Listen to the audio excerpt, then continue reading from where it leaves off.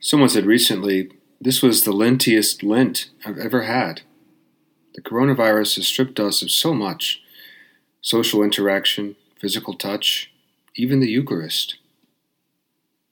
Although our 40-day Lenten journey ended last week, it feels like we're still stuck in it. Globally, over 2 million people have contracted the coronavirus. Over 160,000 have died from it.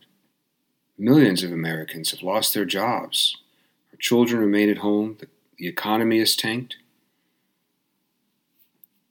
At its peak, the virus was killing one New Yorker every 3 minutes. That's one mother, one father, one child, one friend, every 3 minutes.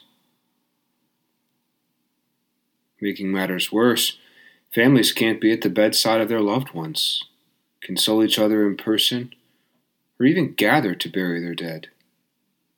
How are we supposed to embrace the joy of Easter when death seems to be winning?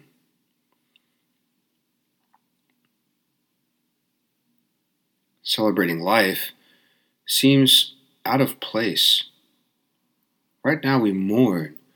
We mourn the fact that people are suffering, that people are dying alone, that so many have lost their jobs, that there still is no vaccine or cure. Let's be honest with ourselves. Hasn't this felt like a half-hearted Easter?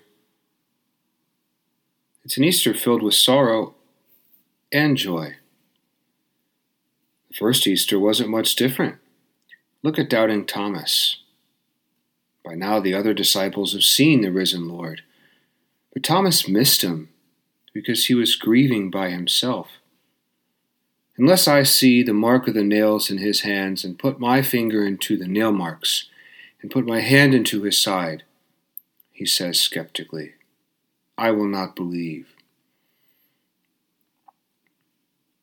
If I were Thomas, I would have doubted too. Think about it.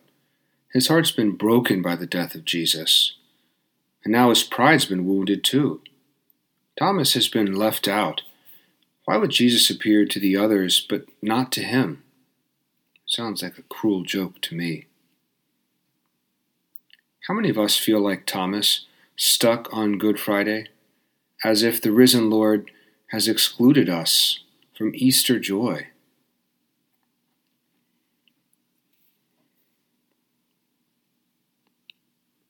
But notice how Jesus appears to him. Jesus is resurrected, but still wounded. Put your finger here, Jesus says, and see my hands, and bring your hand and put it into my side, and do not be unbelieving, but believe.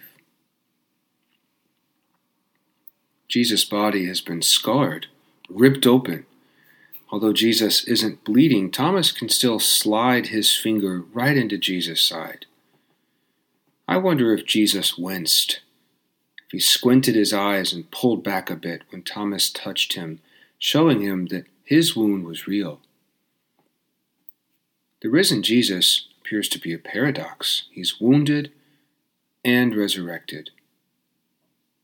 But that's precisely the point. Good Friday and Easter Sunday aren't two separate books. It's not like we close one and open the other. They're part of the same story. They happen to the same person. This wounded, resurrected Christ shows us it's okay to mourn and to celebrate this Easter. That it's okay to cry and to hope. It's okay to be sorrowful and to rejoice. To be wounded and resurrected. We are a people of Good Friday and Easter Sunday.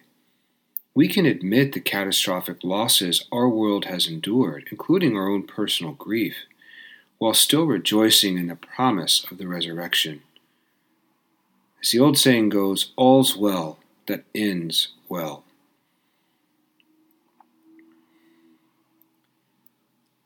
In the interim, in the midst of this crisis, we return to the risen Lord who offers us his peace. In fact, this is the first word that Jesus says to his disciples after his resurrection, peace. In Hebrew, shalom. Shalom. It doesn't only mean the end of war, or the end of the coronavirus, or the end of cancer, or the end of poverty.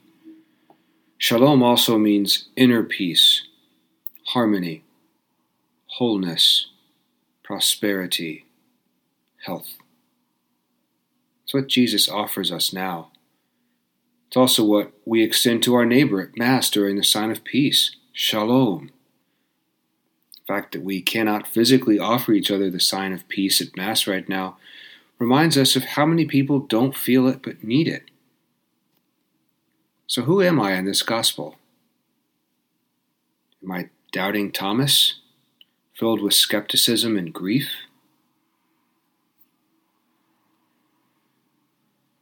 Or am I one of the other disciples who's experienced the shalom of the risen Lord?